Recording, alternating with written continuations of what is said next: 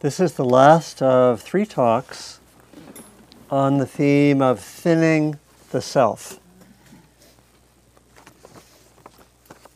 And in particular, we're following up from last time, a week ago, when we looked at 2 particular ways of practicing, ways of being aware, that could help us to thin the self. We looked last time particularly at ways of seeing experience, much like in our guided practice near the end of the session, as like the flow of a river, like the flow of experience, as that concept, for example, was developed by the Hungarian writer Csikszentmihalyi, I think his name is pronounced. And the second way that we worked with to help to thin the self was particularly seeing where the self is thick. And hopefully people practiced a lot at home during the week, and we can have in our discussion some sharing of what was noticed, what was explored.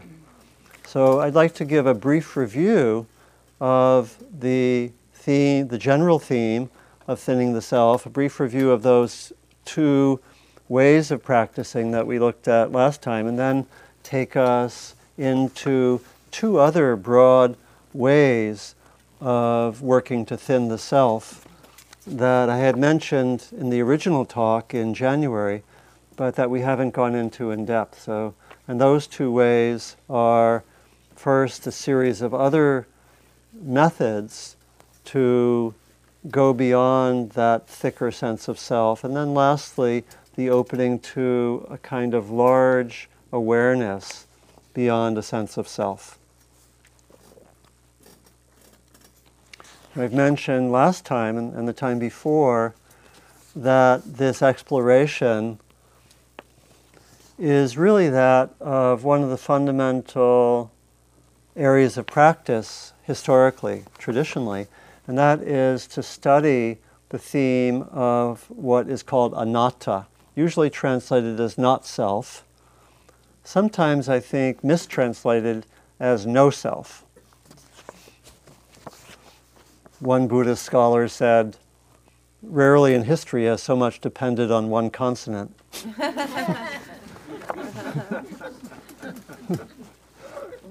I mentioned that people sometimes hear the term no self and they run for the hills, or they can engender a lot of confusion.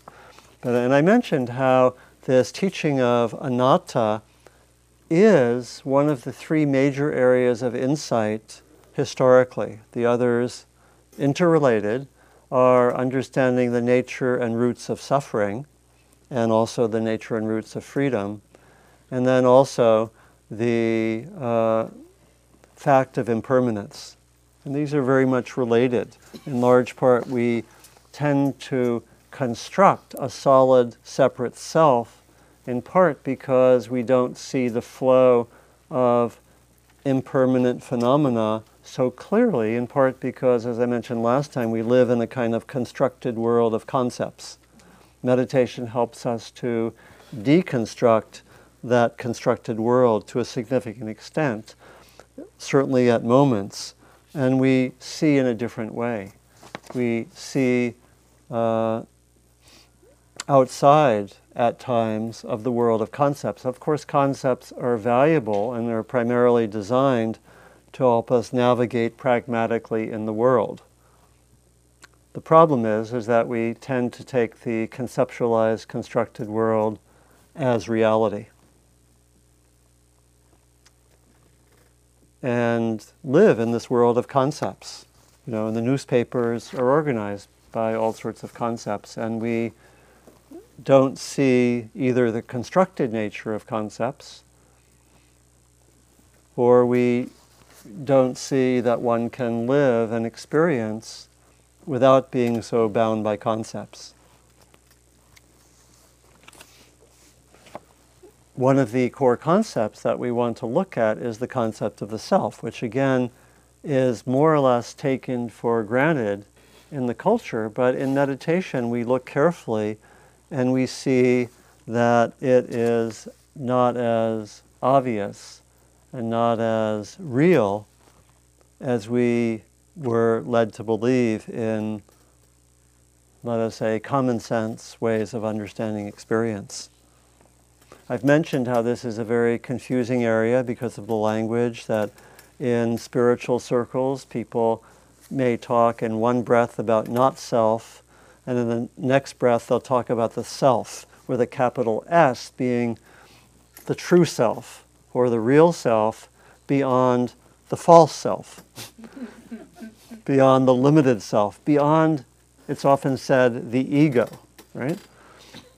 And we go beyond the ego. So, and the language can be very confusing and is confusing. And, even psychologists use very different terms. Some people use the word self positively, some psychologists use it more negatively, right? Some psychologists use it more neutrally. Western philosophers have also, in the last few hundred years, had very different views of the self. In the mainstream Anglo-American tradition, often there's been a questioning of the nature of the self.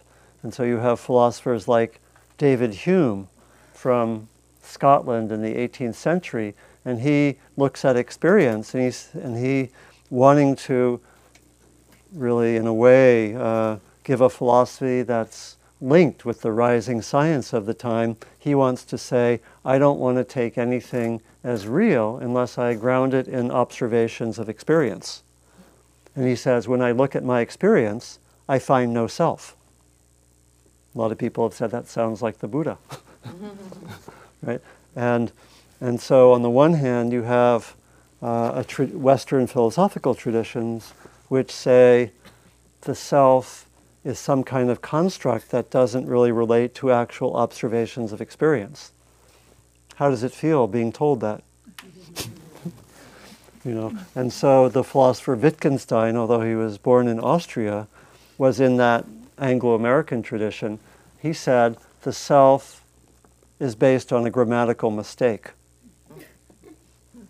Again, how does it feel to be called a grammatical mistake? He more or less said, when you use language and you say, I have pain, we tend to think that the I must be an object. But it's actually just more talking self-referentially about what one experiences, or what there is in experience. He says we make a grammatical mistake and we think I have pain means there's an object called an I. So that should elucidate things, right? So, and so on. But on the other hand, you have other philosophical traditions which say, well, you may not be able to find self directly in experience, but the philosopher Kant says there has to be a self, or else experience wouldn't be coherent. There has to be something behind the scenes, like a self, something that unifies experience. So I thought I'd mention that partly to show that there's a lot of difference of views, a lot of confusion in the culture, in Western traditions, as well as Asian traditions, as well as psychological traditions. Hence, my strategy has not been to try to work on a conceptual level to look at the conceptual construction of the self, but rather to look practically at what this is really pointing to, because I think the upshot of the teachings is more practical. And this is why I chose to really focus on 4 practices, but I've wanted to sort of preface things by saying it is a conceptually confusing area. And yet, from a practical point of view, I think it's less confusing when we actually look to what we can explore and experience. This is from D.H. Lawrence. He uses the concept of the ego, but the rest of it I like. Okay. When we get out of the glass bottles of our ego and we escape the squirrels turning in the cages of our personality and get into the forests again, we shall shiver with cold and fright, but things will happen to us. So I think that's somewhat of an analogy for meditation. So I spoke in these last two talks about 4 ways of practically exploring what this teaching is about. Last time I focused on the 2, that sense of the flow of experience and also that sense of looking for the thick self. And I think these are very practical ways of exploring what this teaching is about. And so last time we looked at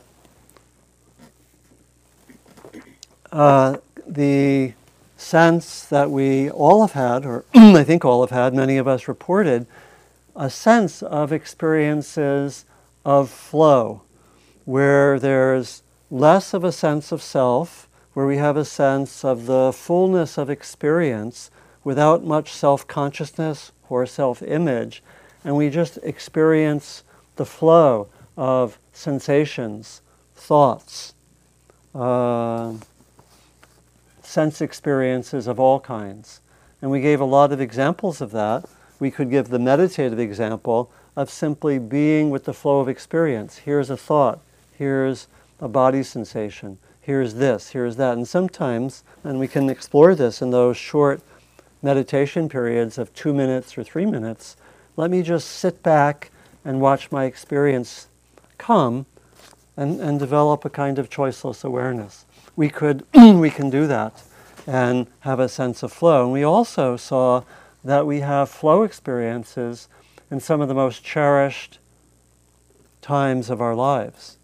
And we heard a number of different people last time, and I was listening to the talk on my way here, the talk and our contributions from the group, and it was wonderful to hear people reporting on artistic experiences of writing, where one was just in the flow, which I reported a few times ago was one of my first senses of the flow, where I was pulling an all-nighter at college, and I just had this sense of being 3 or 4 hours without any sense of self, just being totally with the creative process, and how something felt expansive and amazing and wonderful.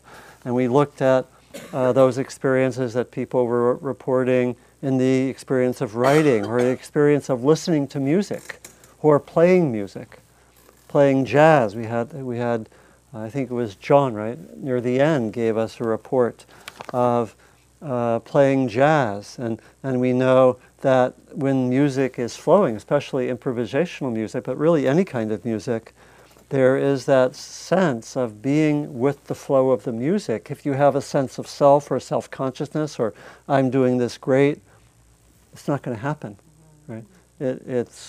And we can see that in so many activities. Painting, or being with trees, being with the natural world, being with people we care about, where there's enough intimacy so there's no sense or little sense of self-consciousness or needing to protect part of oneself or not needing to go there, right? And we cherish, we find the most important experiences of our lives, where we experience love, creativity, unity, interdependence, connection with nature, beauty, and so forth. And we looked at those kind of flow experiences, and I was suggesting that these are one way of getting at what this experience of not self is about, because in those kind of experiences we don't seem to have much of a sense of self. It has a lot of characteristics, and of course if we have those experiences and then talk about it, that's different, right? Mm-hmm. But in those experiences we seem to be getting at something which is very similar to that sense of the experience of not self.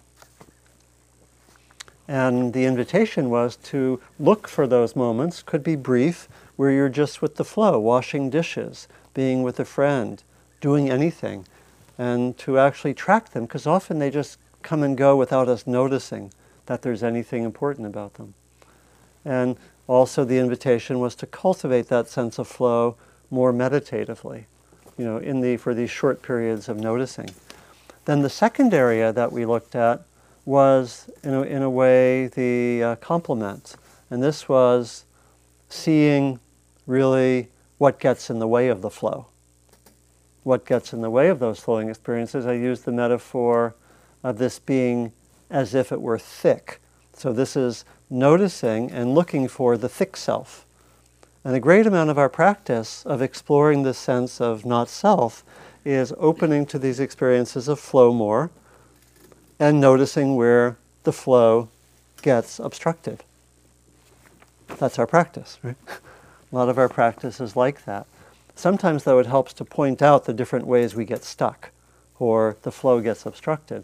And so last time we looked really in 3 ways at when a thick self appears. The first was more obvious, and the second 2 were a little more subtle. And so we can look in our meditation or just in our ordinary experience, we can see where there's a strong sense of self-image or self-consciousness or self-preoccupation. And again, I was presenting the self as something, presenting this area, not as something bad to get rid of, but something to study. So we want to study the thick self. We just don't want to see it and say, bad, get out of here. That's not actually a very good way to transform the thick self, because that's actually creating another thick self linked with the superego that thinks that thick selves are bad and creates a new sense of self as one who gets rid of thick selves. Okay, so you can see there's some humor possible with a lot of what we do. We often, I told stories last time, a very common experience of being a meditator whose work is to open to flow experiences without a thick sense of self, who then takes credit and creates a thick sense of self around not having a thick sense of self. This is like the occupational hazard of meditators or anyone doing spiritual practice, right? Sometimes called, for example, by Chogyam Trungpa Rinpoche, spiritual materialism. But it's where we well, you got it. I don't need to say any more. And so we were looking for where that thick self appears, and seeing that it can appear in our meditation or just in daily life as really being preoccupied. Oh, and it can be, again, for good reason. I'm preoccupied because something important is at stake, right? But we can see that it can often be very self-oriented, or we can see that thick self in liking and disliking. The self can often be thick there. Or, in a related way, what we call reactivity, where there's a strong sense of, I don't want this, get away, pushing something away, often protecting ourselves or trying to guard ourselves against something, or say no, or all sorts of things. There can be a thicker sense of self. Also, when we want something, I want this, there can be a thick sense of self. So the invitation was just to study this, to look. And we want to look at how that thick self appears at the level of the body, at the level of the mind, the thoughts, the stories, the narratives, the emotions. And that is really an important part of our practice. I also mentioned 2 broad areas where that sense of a thick self is more subtle. One of them I called, or we could say that one of them is opened up by looking more psychologically, particularly beneath the surface. And the other one comes from looking at social conditioning. And so there can be a thick sense of self that is somewhat beneath the surface, interestingly. And that might be there because of my history, of my developmental history. I may have had wounds that came from this occurrence. My parents may have divorced when I was 6 years old, 8 years old, 10 years old, and this was scary for me. I developed underlying beliefs that I should be careful about getting close to people because they may leave me, right? And this goes unconscious and starts to develop a sense of self, which is scarcely conscious, but it organizes my behavior nonetheless, right? And so I am shy away from her, very scared about relationships. And we could call that, there are aspects of self there that are beneath the surface. Does that make some sense? And that's an example. We could see that in 50 different ways, that there are aspects of self that are beneath the surface. Again, often occurring because of our own particular developmental histories. One of the ways that I've looked at this a lot, both personally and in working with people, is taking examples of the judgmental mind as often pointing to what's beneath the surface. There might be self-judgment that can be very strong, that can be related to an underlying sense of self as not adequate or not okay. Very pervasive in this culture. It actually doesn't appear on the surface, and yet it organizes experience. It may organize when certain negative things happen in my experience. I may have strong self-judgment. And it's come in Western psychology, we talk about this as coming from the unconscious, or being relatively unconscious. And that's harder to get at, right? But there still is a sense of self. And similarly, there's social conditioning that often forms a sense of self that isn't always obvious, right? Think of the roles of gender 50 years ago, right? Men and women had thick senses of self that weren't obvious about what it means to be a man or what it means to be a woman. A lot of that's been brought more to the surface, right? People have brought awareness to social conditioning like that. Same thing can be around concepts of race, as we've looked at, in different sessions. We can have concepts of, particularly of whiteness, often is invisible to people who are white, right? And yet it organizes experience. We've looked at that, in December, I think, and January, when we looked at the concepts of race in relation to spiritual practice.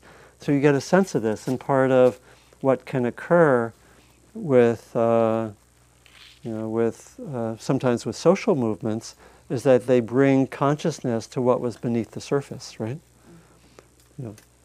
Gender concepts aren't the same as what they used to be. It's more out there, and people can see, there was a thick sense of self that I had.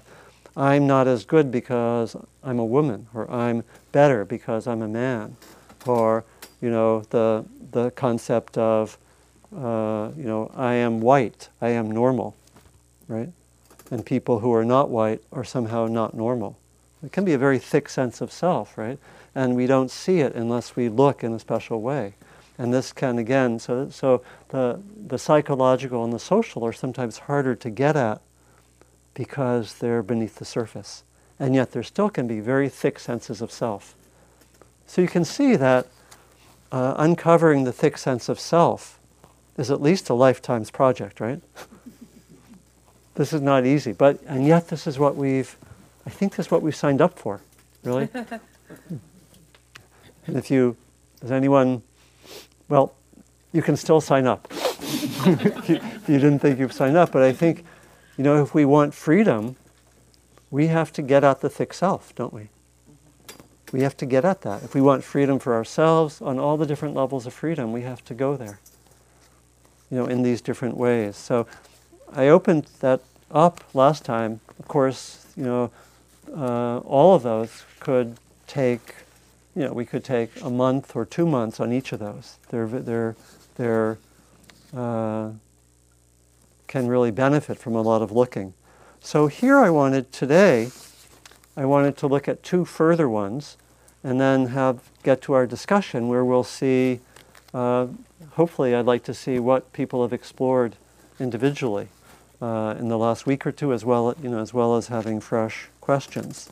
So the first area is to look at several further methods of thinning the self, a lot of which we use.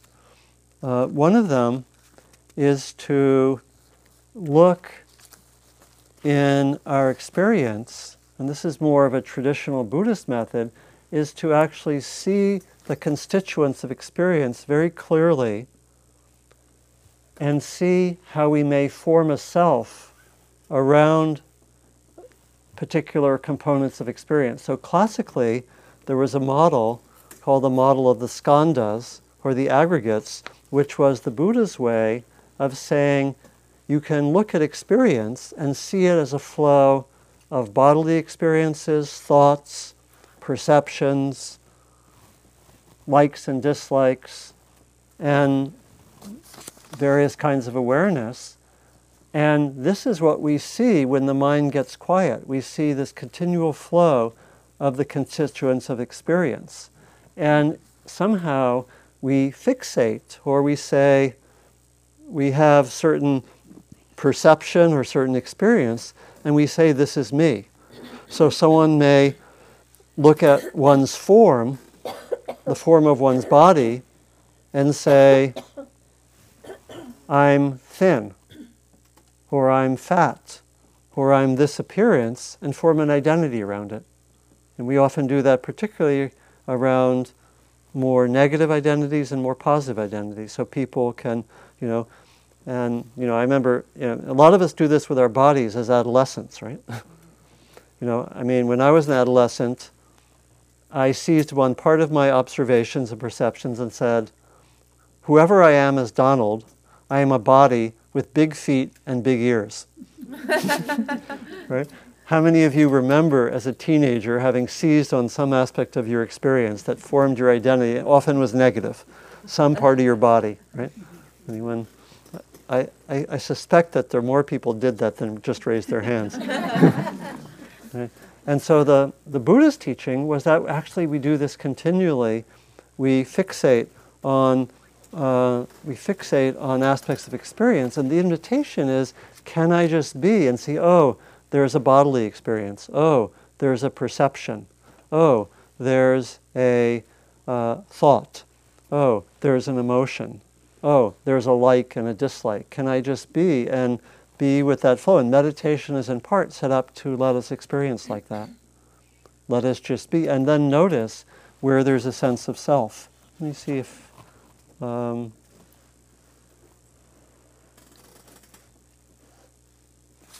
This is using that model of the skandhas or aggregates, and the 5 of them are: first, material form; second, the sense of pleasant, unpleasant, or neutral, which is called feeling tone. We've studied that at times. The third is perception, noticing an object, and it's very connected with memory. And then fourth is what are called, sometimes called mental formations, which we could really more or less broadly see as thoughts and emotions. And the fifth is consciousness. So here's a quotation from the Buddha. How does the sense of self or personality view come to be? Here, someone who is untaught and unpracticed looks at material form as self, or self as possessed of material form. One regards feeling tone, pleasant, unpleasant, or neutral, as self, perception as self, formations as self, consciousness as self. And then, how does one come to see it clearly? One sees those aspects of experience without connecting it with a sense of self. In other words, one can be with the flow without saying, this thought is mine, this emotion is mine, this bodily experience is who I am. That's the classical training. And in meditation, we explore that simply by being with the flow of experience and noticing any addition to that flow. Noticing when we say, oh, I like that, or I say, that's a really good thought. Or we think we have a narrative and we think of ourselves in a certain way and we say, that's me. And the invitation is to be with experience that's more like what we were talking about as the flow experience, where there's thinking, there's like and dislike, there's a reaction, there's a sense of the body, and we just watch that in a flow of experience. So this is one way to continue that practice. And it's to just see that there's this continual flow of experience and that the sense of self is a kind of an add-on. It's an add-on that we all make. Again, and watching for that thickness of self. Another way of practicing with this comes under the rubric of what we might call purification practice, where we notice and we heal the sense of thick self. This might be in the areas of our wounds or our difficulties. And we have various practices that we do that can, psychological perhaps, or when I work with people around judgmental mind, there are ways that one can get at places where the self is thick and heal those places. A lot of them are connected with developmental wounds or difficulties, and I'm really speaking about something which we could probably take multiple sessions on, but there are ways of practicing where we work with our challenges and something gets released. Often that sense of the thick self is there to protect us because there's a wound. If the wound gets healed, we don't need to protect ourselves in the same way. If I have a sense of my own inadequacy, I will be continually trying to protect myself, get confirmation from others, was that okay? Create all sorts of self-material. And if I somehow heal that and think I am basically okay, a lot of that activity just ends, right? And yet we have to respect the thick sense of self as protecting us. So not to be criticized. Important, right? And a number of Buddhist-based Western psychologists have tried to say that in some ways, in fact, we need to develop a sense of self before we work through it. That we need to learn to navigate in the world, and we often come with these various developmental issues, and we need to be able to work with them. We need to be able to work through them, and that opens us to go beyond that thick sense of self.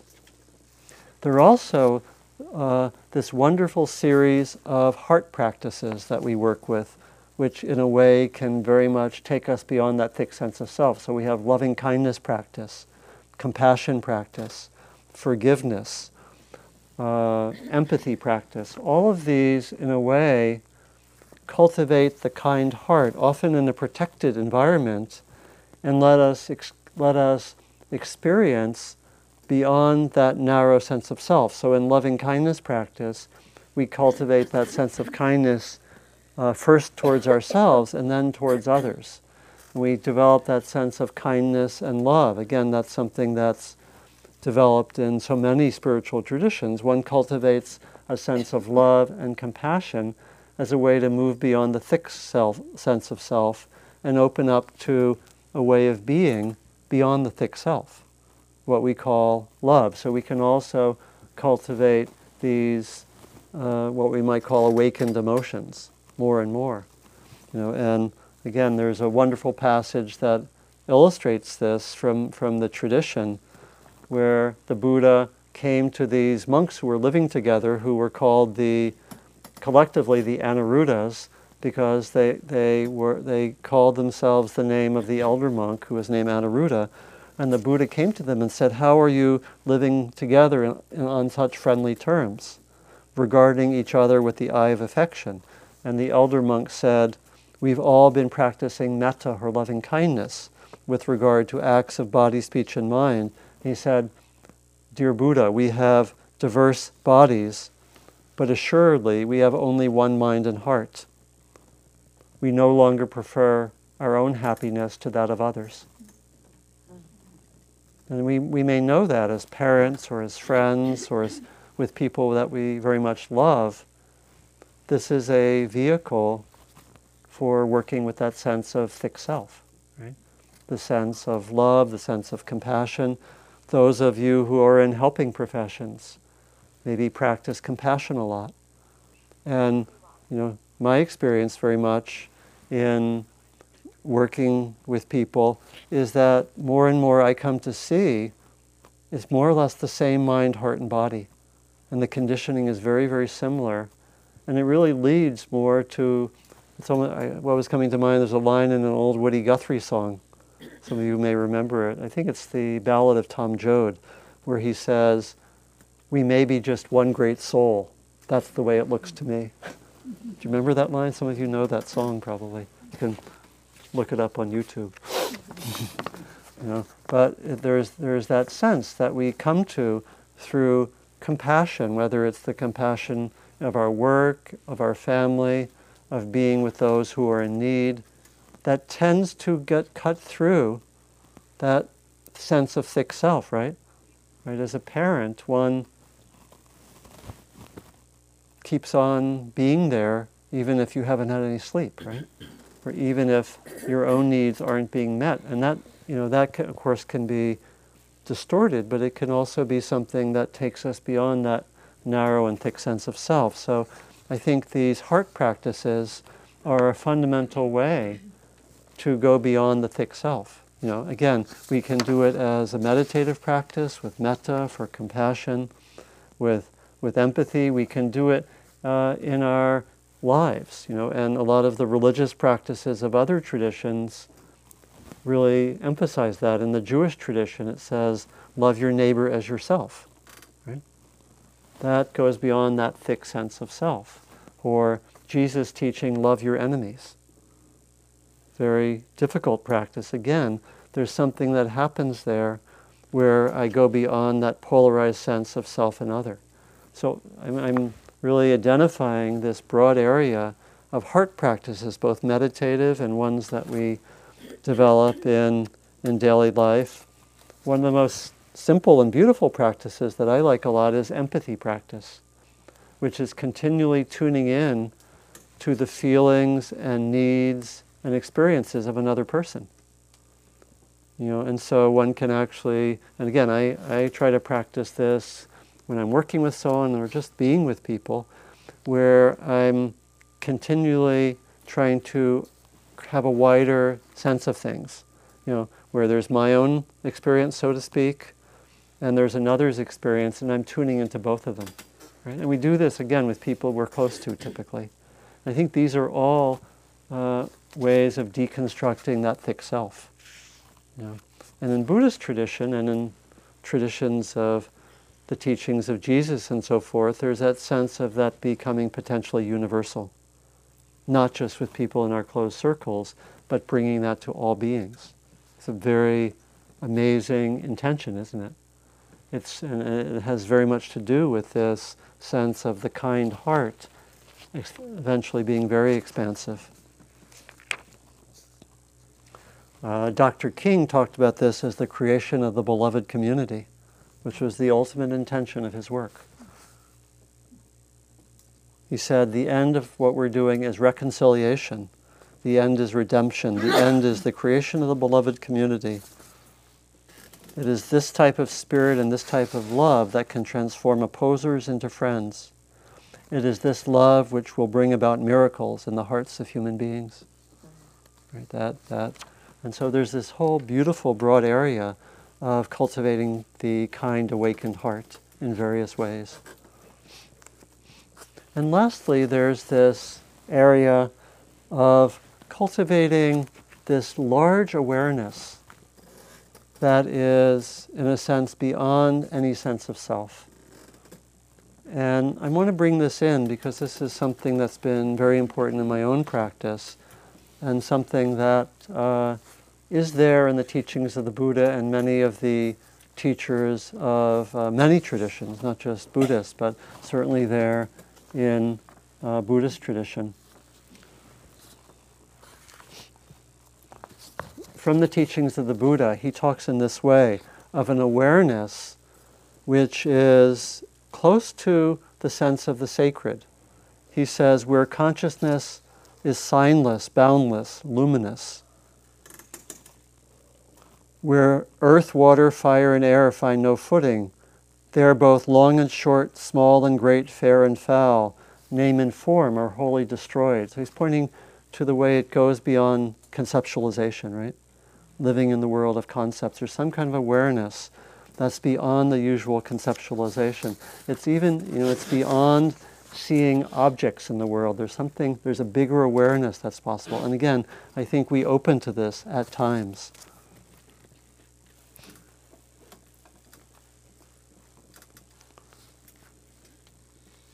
he says, he's talking with one of his practitioners, when the sun rises and the shaft of light is entered by way of the window, where does it land? On the western wall, sir.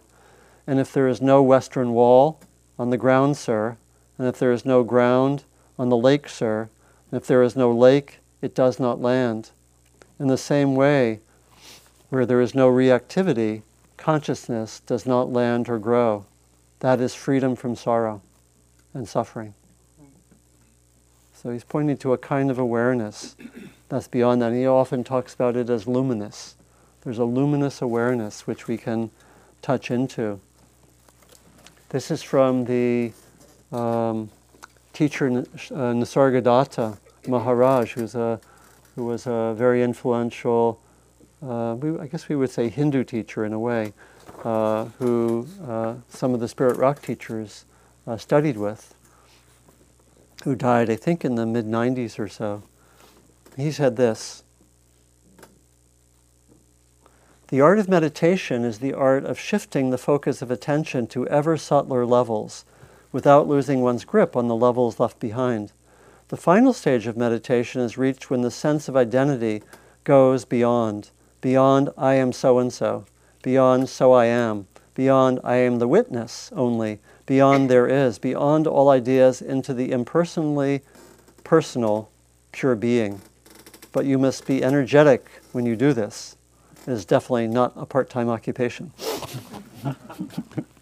And so in the Thai forest tradition, there's also this kind of reference in the traditions that very much inform Spirit Rock. And in the teachings of Achan Mun, who lived until about 1950 or so, and was a teacher of Achan Cha. Achan just means teacher, right? And Achan Cha was the teacher of Jack Kornfield, someone I studied with briefly, and a teacher for a lot of the, quite a few Westerners. He died in the early 90s also, I think.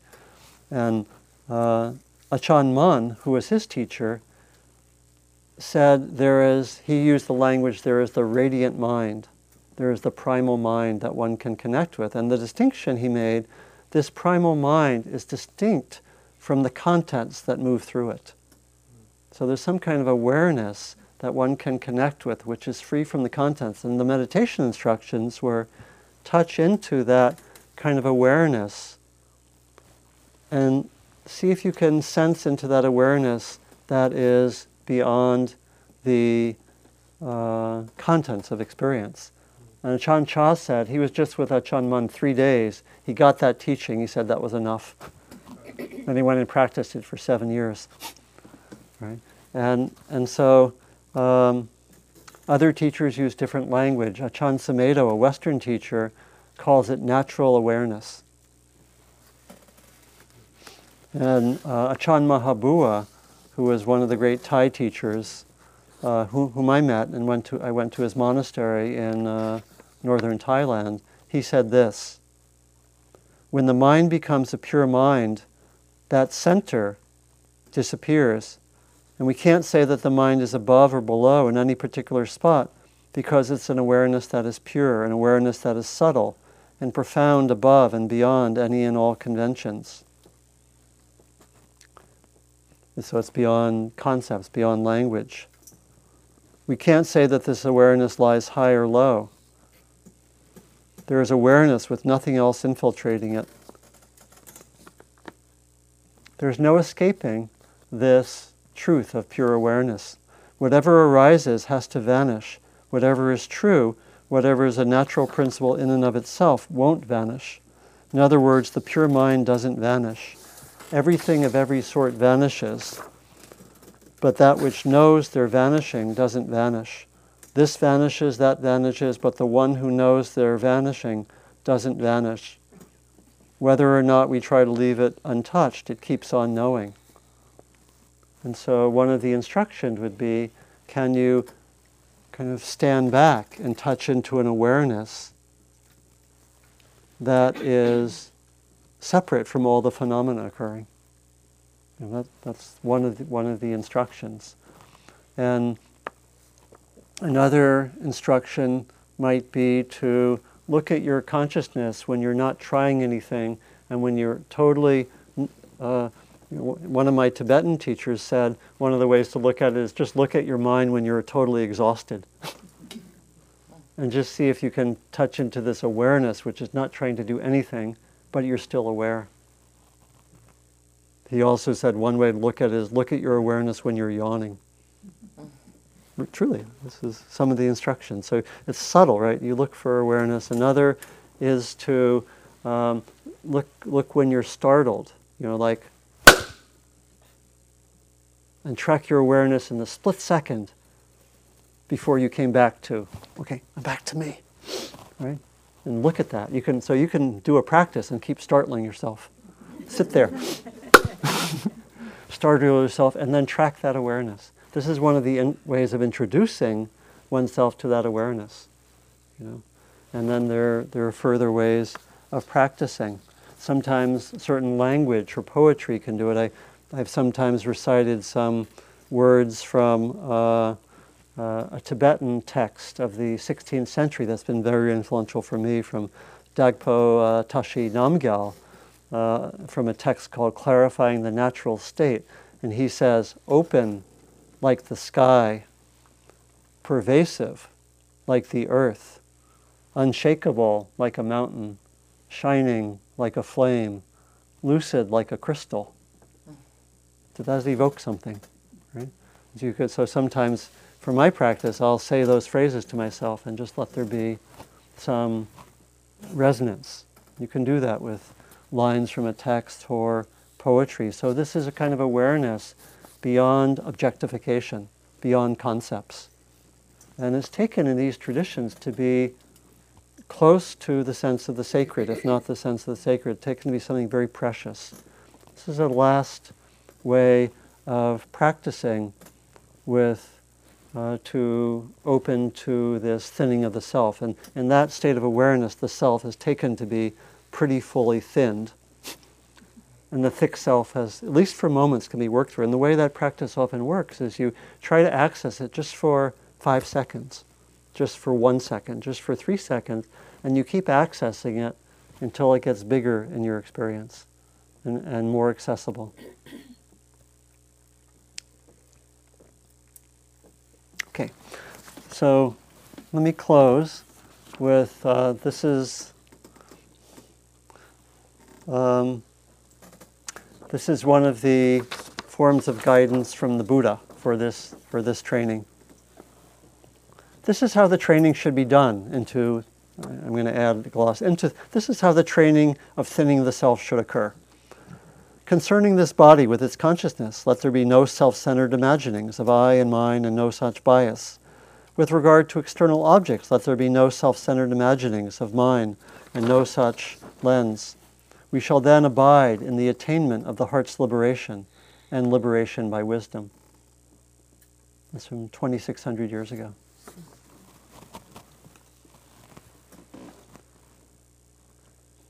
So that final expression may feel lofty or remote.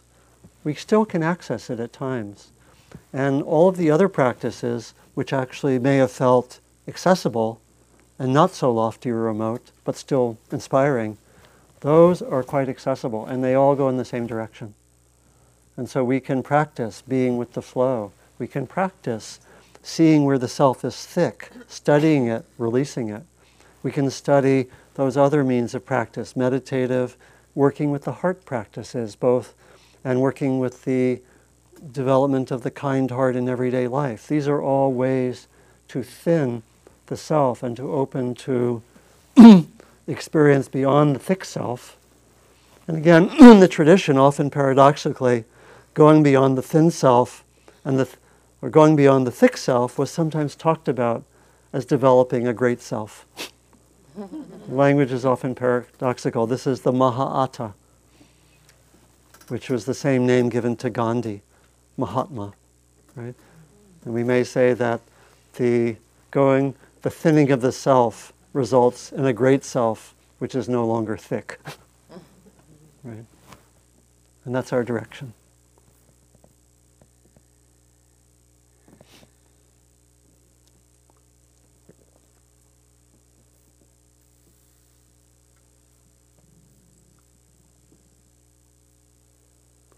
So, any reflections, observations, questions, spontaneous poems? And then second right here. Yeah, please. So you asked us to do a practice. Yeah, we did doing practice in the last week. Yeah. Right, and yeah. so it turned out. It's on. Just hold it close. It turned out to be. I don't think it's on. Yeah, I don't either. Yeah. Once you tap it, if you tap it, you can. No. I don't know how to fix it. It is on. I can hear it's on, but maybe. Maybe you can turn up the level. Sure. That might help. Sorry. It's okay. Put it close to the mouth. Okay.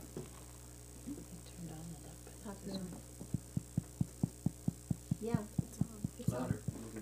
Okay. We'll try. Yeah. All right. So it turned out to be a very fruitful exploration for me. What I found was that what I have is observations and questions, not so many solutions at this point. Yeah. My observation is that the thickness of the self for me happens most frequently when people disagree with me. And it tends to happen quite often, actually. And that is when I just leap to the defense of my positions. And I don't have a tolerance for the disagreement. And I find that when disagreement occurs, it's a barrier. It's an impediment in my relationship with the person. Yeah. I find myself not comfortable with the person. I hate to say that I dislike them, but that's part of it. Yeah. And so I'm exploring this, and the teachings that I'm trying to hold on to are 3 different things that I've picked up from different sources. One from you, where you talk about the fact that a disagreement is not the start of a war, but the start of a conversation. So that's a good one. Another one is something that Sylvia has said before: I could be wrong. Yeah. This is possible. And the third was from Ram Dass, who was speaking about having an altar where he does his little gratitudes in the morning, and he had an image of the Buddha. He had an image of Jesus. He had an image of Neem Karoli Baba. And he had an image of George Bush. And then he put his face very close to the camera and said, "Love everyone." And so I'm trying to keep these things in mind as I process my observations. So there's a lot there. I'll be brief. That. So there'll be the heart practices. That's like I was saying, Dr. King, love your enemies. Metta, we go to also be with everyone. Again, it's a practice that has its developmental stages. You don't start there necessarily. And that first practice that you were citing from me, there's actually another piece, which is actually take a disagreement as a starting point for inquiry and to ask questions. Why am I reacting so much? Might I learn something from this person? Right? And to really take disagreements as a starting point for inquiry rather than war. And so, maybe we can come back to this topic about how we work with ideas, views, and disagreements, because it's such a fundamental area. How many would like to do that in some future time? Disagreements are endless. Really? So there's a lot there, and that can be an amazing practice to know that disagreements are one of the places, and then you can work with these practices. Some of them in the moment, maybe some of them meditatively. And try to work especially initially with disagreements which are not the hardest. Again, in the learning process, we work with that principle of working up to the most difficult and putting a lot of our time learning the principles where it's not hugely difficult. So work with minor disagreements. But it's a tremendous area for exploring the thick self, right? Because views classically in the Buddhist tradition are one of the 4 areas where we get caught, where there's a thick self. So please.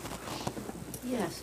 A little closer to the mouth. Some of this has a relationship to those observations. But also, what I'm wondering about putting that into practice in the fact that we often have to act in life. Yeah.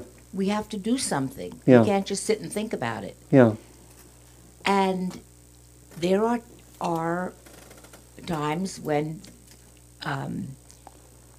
even in understanding another person's point of view, having given that thought and caring, one must act and be disagreed with. Yeah.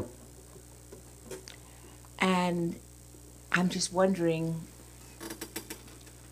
how we live with that in a way. How we live with that. Okay. How do we live with disagreement? Well, and also how we live with it, with disagreement, but also how we go forward putting into practice things that we think must be done. Yeah. And how do we, and so, what's coming to mind also actually is Dr. King. It's quite a good example, and he used more Christian distinctions and terminology, but I think they're pretty general. And so he tried to distinguish between the person and the action, right? And he criticized the action, but he tried to hold the person with care and with love. So we might have a different view, but we try to see not to use that disagreement as a way to hate the other or have mean spirit towards the other. Except, what about when you're the person who takes the action and are going to have to deal with? Yeah. Well, again, I think the example, again, Dr. King is maybe a high bar, but but I think but the Buddha is a pretty high bar too, and he was taking action all the time, right? He was taking action. He was going against the actions and the institutions and the cultural views, right? And he was trying to do so in the spirit of love and connection and creating the beloved community. So, again, what we're describing is maybe higher degrees of difficulty. But look at it maybe with smaller, with more ordinary disagreements or differences. I don't know, I'm on a committee, and the committee agrees. There's a difference of view on the committee, and I'm the chair of the committee, and the committee adopts my view, and there's a minority view that we don't adopt, and we go ahead and act. How do I hold the people who have the minority view, right? Do I demonize them? Do I feel a lot of antagonism? Is there a thick self? Oh, they disagreed with me. So that's all practice, but we still can act. But I think it's almost like what you're pointing to is that in these circumstances, we really want to both look out for the thick self appearing, and then we want to have practices that help us work with the thick self and cultivate maybe that sense of connection or care, even with people with whom we have disagreements, even with people we have to act against what they would like, right? Does that start to get at it? Yes. Yeah. Yes. So these are great practical areas because this stuff's happening all the time, right? Yes. This is happening all the time with us. So some of what I said today is going into somewhat, like I said, somewhat lofty areas of meditative practice, but at the basis, this is very practical and very everyday also. Please, yeah. In that vein, in our personal relationships, this is something that's really been bothering me, and what this woman said really hit a chord with me. Yeah. Because there are people that I am very close with, that I think I basically love, and have ongoing relationships with, but they're, I'm starting to feel like, am I getting old or what? Some of the things, there's just this antagonism, this real strong reaction against some of the, and I try to, overcome that and try to put it into perspective and then go proceed lovingly caring for Yeah. them, but I feel like such a hypocrite. I feel like, what is the real me? Who is the real Yeah. me? Is the Yeah. or the self the real? Yeah. Is the self really the loving person, or is the self really the person that just has all these bad reactions? Yeah. Yeah. So thank you for really sharing that. How many can relate to what your name again was? Angela. How many can relate to what Angela was saying? Yeah. A lot. It's ongoing practice, and also it's again helpful to think of this. This is a high degree of difficulty situation. It sounds like, and we can actually explore the same issues where it's less difficult, right? And explore the issues where maybe it's a coworker you don't have so much at stake with, and maybe you don't interact so much, but there's still some difficult chemistry, right? How do I work with the situation? And you can use the various practices that we've talked about in those kind of situations. And I think, I think it's one doesn't have to come down and say the real me is the reactivity or the real me is the love. A good starting point would be to say both aspects are present in my experience, and I'm interested in working to transform the reactivity and develop more of the love, right? That's an approach, but you can say both are there. We don't have to, we have sort of a view, if you want to call it that, in this practice that the reactivity is actually more superficial, and that the love is deeper. But that has to be your own finding. That can guide you. That can be a kind of a faith at a certain point. That can be helpful. It can feel not so useful when it's like the reactivity has 90% of the airtime and the love has 10%. It's like, okay, well, this is happening 90%, but it's more superficial. Sure, give me a break. So what to do is to use the practices that help you notice and study the reactivity.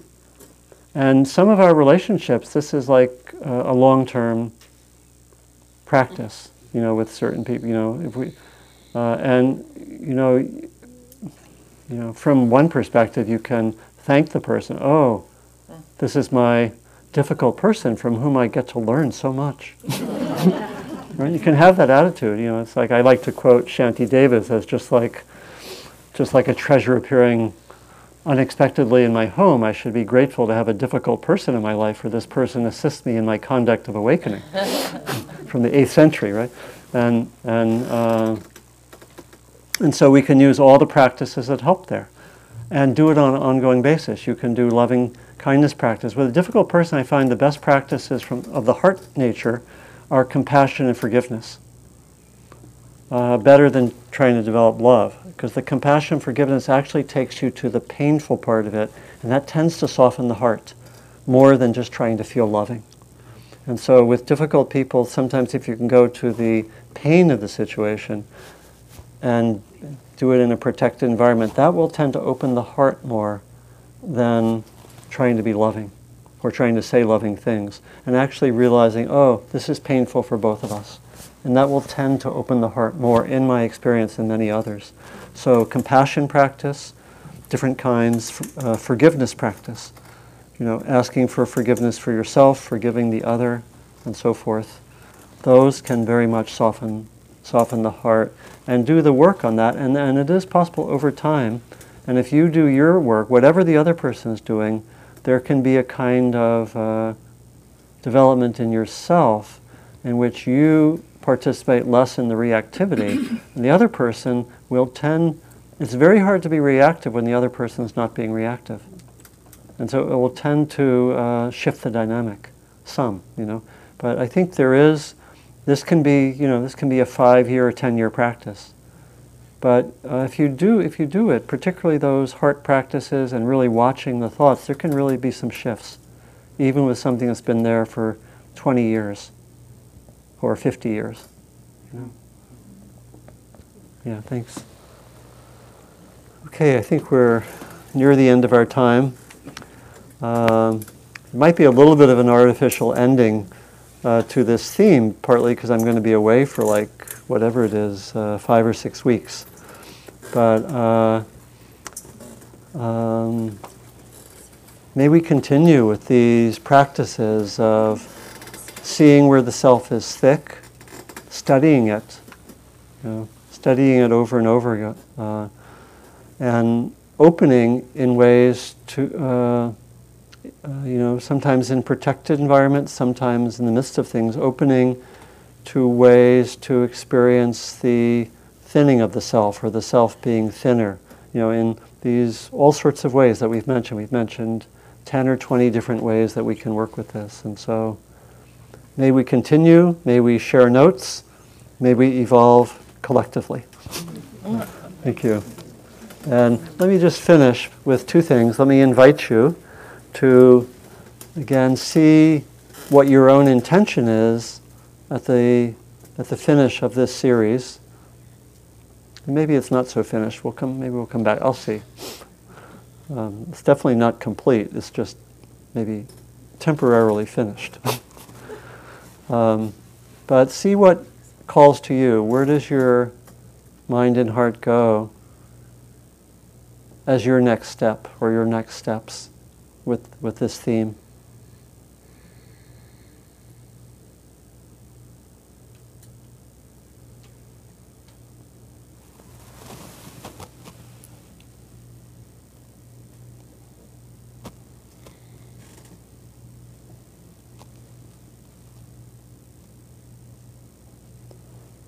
And then we close by remembering that we do these practices, these explorations, these inquiries, clearly for, quote unquote, ourselves.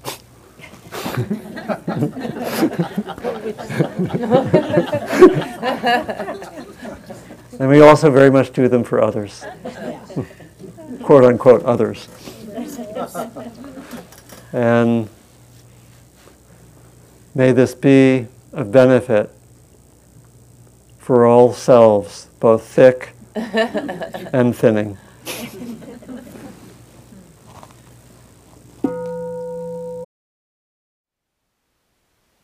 Thank you for listening. To learn how you can support the teachers and Dharma Seed, please visit dharmaseed.org/donate.